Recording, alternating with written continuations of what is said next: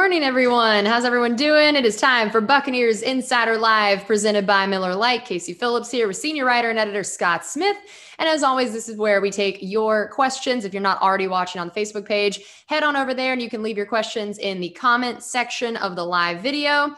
And of course, since we had our last one of these, we signed Ryan Griffin. So it was kind of funny that we'd had questions recently about the backup quarterback situation. And your answer had been, we don't have any because technically they hadn't been re-signed yet. So at least now we do know there is technically a backup quarterback on the roster. So tell me about this re-signing, what this could mean, and what we know about what this means overall quarterback draft, roster, all of that stuff. Yeah, now we have two. We have Tom Brady and Ryan Griffin. And I think you'll probably end up with four for the start of training camp. And the way the pattern's held for years now, taking three into the regular season. So the Bucs are far from done there.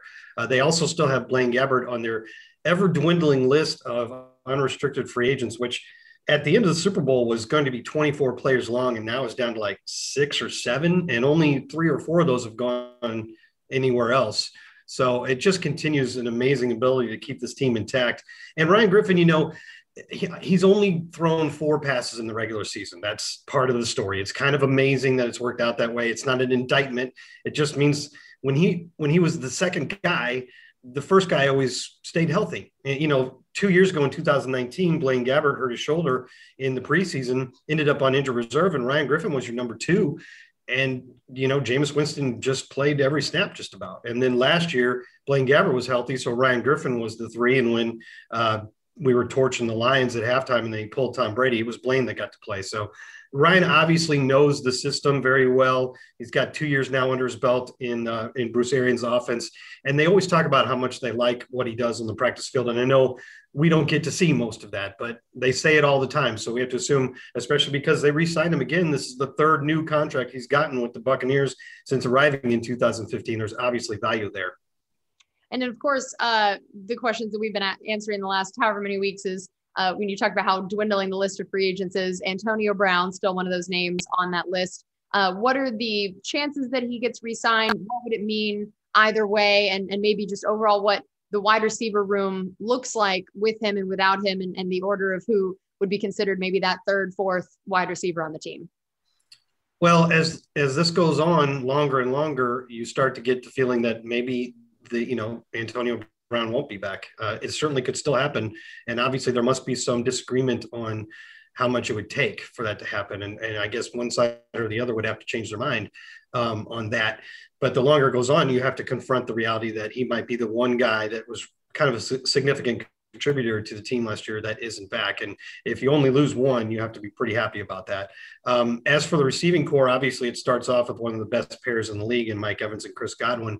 And Antonio Brown, when he was here, and healthy, he was basically the number 3 receiver most of the time. So that's what you're talking about. The guy that comes in, Chris Godwin usually goes into the slot. This guy would play on the outside. Scotty Miller and Tyler Johnson are the 2 obvious guys to pick up more playing time. And, there's reason to be excited about that. We saw that Scotty Miller can make big plays at big moments too. And Tyler Johnson, his catches were here and there because he just didn't get a ton of playing time, but he made some big plays. And I'm sure the Bucs would like to see more out of both of those guys. So it's not like the cupboard's bare there at all, but it also does open up the possibility when you talk about the draft and the Bucs being able to go in any decision, in any direction they want, that receiver maybe becomes something you think about a little bit more. Yeah. And I know that sometimes some of the wide receiver group can be used in the return game. And we had a couple of people asking what our return situation could look like this year. And if that would be something that the team would go after in the draft, that would that be a factor in, maybe not your 1st round pick, but one of your middle round picks of taking a guy that could serve in a return role as compared to a guy who couldn't? Well, I hope it would. I would like to see that happen. You could take a receiver who you're not sure that he can contribute right away as a receiver, very much at least. But if he can start his career by being your main return man, then you definitely get value out of that pick. And, Bruce Arians and Jason Light have talked about it, how, in addition to looking at players that they think will be good 2 years down the road, they're also going to be looking to see if these guys can contribute right away on special teams. And with some of those guys, like say a corner or something, can they be good cover guys? But that could also mean, can they help as a return man? And I would love to see that happen personally. And I'd even be happy to see it happen with a fairly high pick, like a first or second round pick. So, but that's just me. I don't know for sure if Jason Light and his crew and Bruce Arians are going to be targeting that specifically, but I'm in favor of it. Yeah, and I thought this was interesting. Richard asked, do you expect the Bucks to simply pick the best player available in each round, regardless of position? So I know we've talked about this a lot in terms of the 32 pick and whether or not that's just a, best player available or a certain position, but is the answer to that different for different rounds in terms of positions of need versus just best player available? I think absolutely it's a different answer. I do think the best player available strategy will be, I don't ever think personally that it's 100% best player, no matter how strong your depth chart is. If you got two guys and one is, this isn't the scale, but if one you upgraded at 98, one you upgraded at 97, and you could probably use that second position a little bit more, you go that way. But I think later in the draft, for sure, you're taking guys that maybe you do feel like you could use a little bit more at this part of the depth chart or that part of the depth chart, or this guy could help us. We've got two offensive tackles or something that their contracts are up in a year. And so we should probably start preparing for that a little bit. I definitely think need comes into it a little bit more as you go farther down the draft. And then also it's a little harder when you're talking about like 5th, 6th, and 7th round picks to actually say with confidence who the best player available is, because lots of times at that part of the draft, you're looking at guys that have one or two specific traits. If they were good at everything, if they're already proven at everything, they'd be a first or second round pick. But, like let's take Scotty Miller. I mean, 6th round pick a couple of years ago, and he was fast. I mean, he was really, really fast. He's not a big guy, so he's not going in the first round. And he was from a fairly small school and not really a well-known prospect, but he was fast. And the Buccaneers thought that, and quick, sharp cuts and so on. The Buccaneers thought something could come of that, and it has. And I think that's what you're looking at a lot of times in the later rounds. All right. And Richard had asked, how would you feel if we keep trading back to accumulate 2022 draft picks, since we have a lot of players on 1-year contracts? So we talked about trading back to accumulate more picks this year. How likely would it be that they could trade back for picks for next year?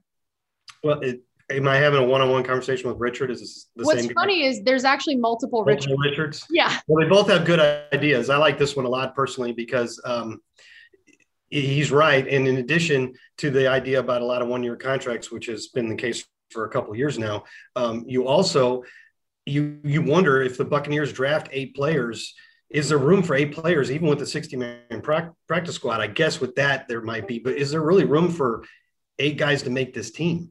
And so it makes a little bit of sense to acquire picks for a year or 2 years down the road when you might have more openings. And that's because, of course, as he said, a lot of 1-year contracts. So I think it makes a lot of sense. I would love to see us trade down. You just have to find a team that wants to do it, though. I mean, it's not just you snap your fingers and say, okay, we're trading down 10 spots. You have to find a partner. But I think it would be a great move. And in terms of Gio getting signed, Giovanni Bernard, we haven't really gotten to talk a lot about him since our recent shows. What does that mean for not only the draft and some of those, needs versus best player available? And then what do you think it means for that running back room in terms of who gets what reps and what kind of role he could play? Yeah, well, we carried 4 during the season, and 3 of them are back. And the one that isn't back is LaShawn McCoy. So it's pretty obvious that Giovanni Bernard pretty much takes LaShawn McCoy's spot. And if you look back at it, we had a little bit of trouble. I don't know if trouble's the right word, but didn't really find a ton of opportunities for Keyshawn Vaughn, who was a promising 3rd-round pick. And then LaShawn McCoy, after the first month, barely played at all. So it's not as if there's a ton of opportunities available if you just go 1-to-1.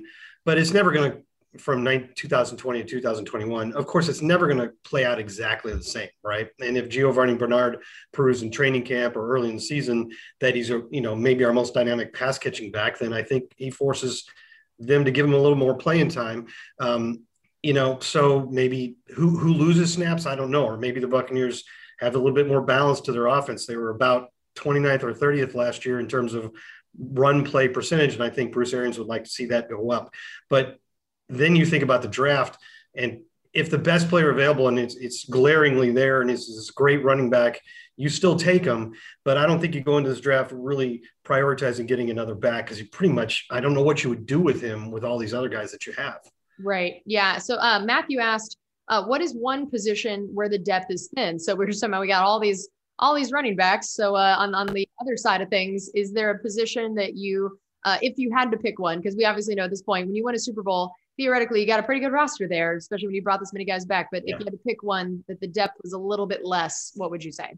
Yeah, your second part of that was true, because you can win a Super Bowl but lose 3 or 4 guys to free agency. That usually happens. So the two of those together mean the depth chart is really solid. And I'm going through them in my head. Well, I will say, I don't think it's a spot where a guy could play right away, but the Bucs inside linebacker position is pretty thin. And it was really all during last season. Fortunately, the depth didn't become needed, but you have that amazing duo of Levante David and Devin White. And then all you have otherwise right now is Kevin Minter. So, they could bring back Jack Sitchy or Deone Buchanan, but even then, I'm not sure you think you got a guy for the long term. So the depth there isn't great, but I don't know if that's a first round pick, because I don't think that guy would get on the field for a few years if you're only playing 2 of them. I guess interior offensive line, maybe a little bit. You got Aaron Stinney now, who's proven a little bit after his nice run in the playoffs, but you don't have a lot of depth there behind the starters, and you do have a few guys like Ryan Jensen, whose contracts are up pretty soon. So I'd probably pick those 2 spots, but they're definitely not glaring needs by any case. Yeah, absolutely. Okay, well, that's going to do it for us on this edition of Buccaneers Insider Live, presented by Miller Lite. And as always, we're going to be shooting a road to the draft after this, so stay tuned to that on Buccaneers.com if you have more thoughts on the draft and what you want to hear in terms of need or what the Bucs might do. And we are so close. We've only got one more of these shows before the draft. We're almost here, and we'll have some answers for all of those questions. So we'll see you guys next week.